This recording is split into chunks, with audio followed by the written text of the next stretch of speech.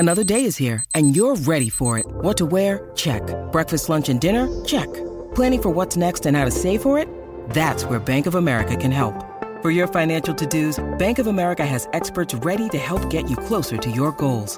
Get started at one of our local financial centers or 24/7 in our mobile banking app. Find a location near you at bankofamerica.com/talktous. What would you like the power to do? Mobile banking requires downloading the app and is only available for select devices. Message and data rates may apply. Bank of America N.A., member FDIC. Whether you've overdone it at the gym, at the dinner table, or on the couch, AHM Health Insurance have a cover for you. Join direct at ahm.com.au. Compares the contract value, the length of the contract, the age of the player, what he's achieved so far in his career, and what's left. And it will be determined, where a free agent compensation pick might fall. As Mark Evans on the run home, head of footy ops at the AFL, this one is heating up.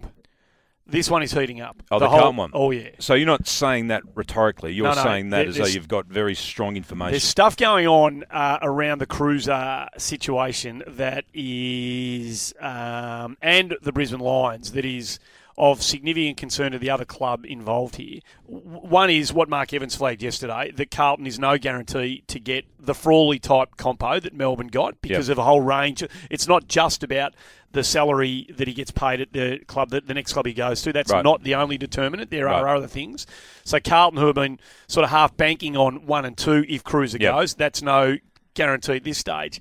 The other thing that I heard yesterday that's swirling around in conversations at this stage is that the AFL, I'm led to believe, is considering giving Brisbane a priority pick before the draft, such as being where they're at, where their list is at, the player train that they've been suffering. That's dangerous ground to go into. Yeah, for the AFL. It is, but it's very understandable because of who they are and where they are on the football landscape. And I tell you what, that's the first time I've heard that, Andy.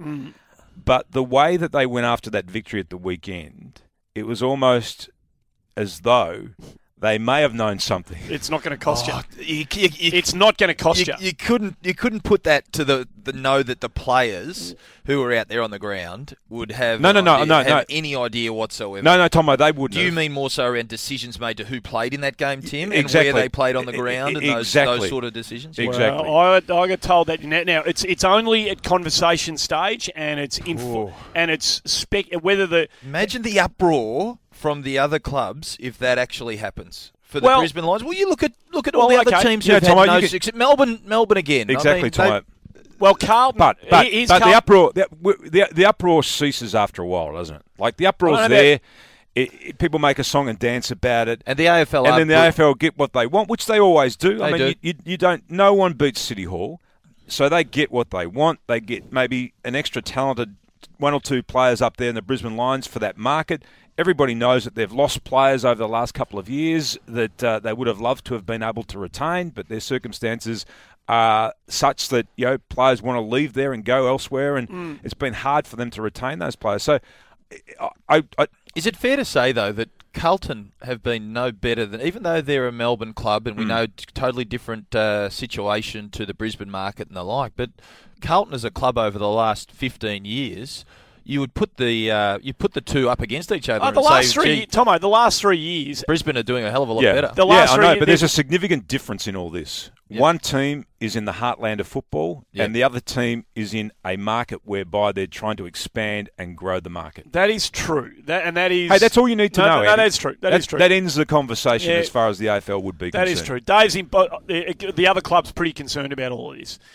From what I can gather. David's in Balwyn at 19 minutes past 7. Good morning, mate. G'day, boys. I'm just perplexed about this compensation pick for Brisbane. I mean, 4 or 5 weeks ago, Carlton played Brisbane up at the Gabba, and Brisbane beat Carlton by over 10 goals.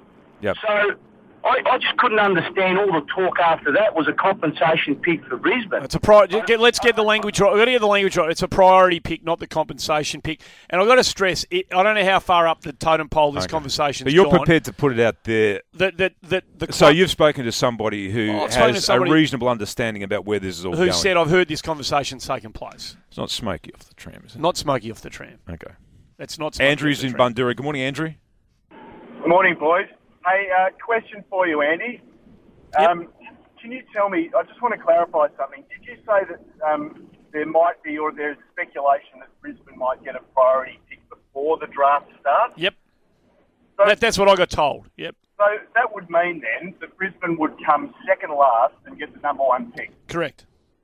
Well, that's ridiculous. And if you look at the last 3 years of Carlton v Brisbane performance-wise, there's one win, the difference in it.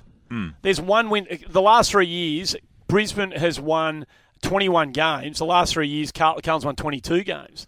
So neither of them actually qualify for it. Under that clause, they've both been a bit too good to be getting a priority pick, I would have thought. I think this conversation along Tim's line is absolutely futile anyway. I mean, when has the system, even the draft system, which is meant to be a fair system, when has it actually been fair? The fixturing of the AFL 18 rounds, 23 round season. When has that ever been fair? You know, the different concessions and those sort of things, Tim. I mean, it's a ridiculous conversation to have because the AFL are going to keep managing their competition to try and allow teams to prosper in areas that are doing it tougher. So, which is their charter too. That is the AFL's charter. When was it fair? In the old VFL days. Correct.